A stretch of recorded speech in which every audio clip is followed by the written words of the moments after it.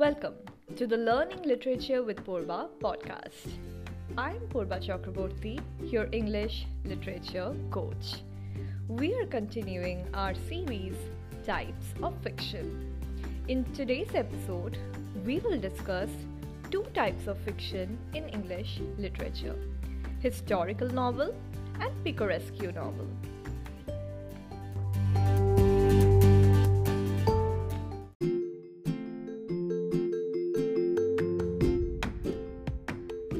Let's begin our discussion with historical novel.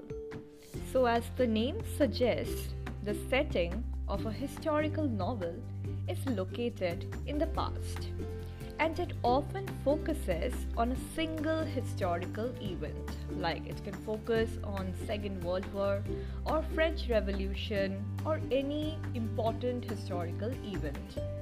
The novel attempts to convey the spirit, manners, and social conditions of the past age. It can contain either historical characters or fictional characters.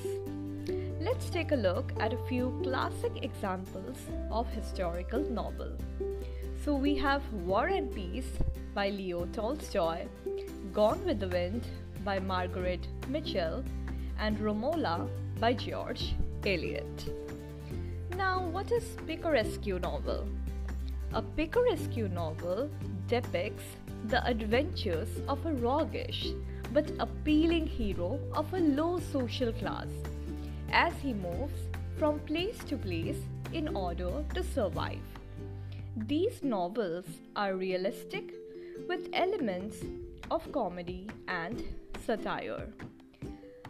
The classic examples of picaresque novel are The Adventures of Tom Sawyer by Mark Twain, The Adventures of Huckleberry Finn by Mark Twain, and The History of Tom Jones by Henry Fielding. So that's it for today's episode, where we discussed historical novel and picaresque novel. You can check out these novels to understand what they are about. Look out for episode 22 on Thursday, where we will discuss epistolary novel and metafiction. If you like this podcast, follow us and share the podcast with your friends. You can also follow us on Facebook and Instagram.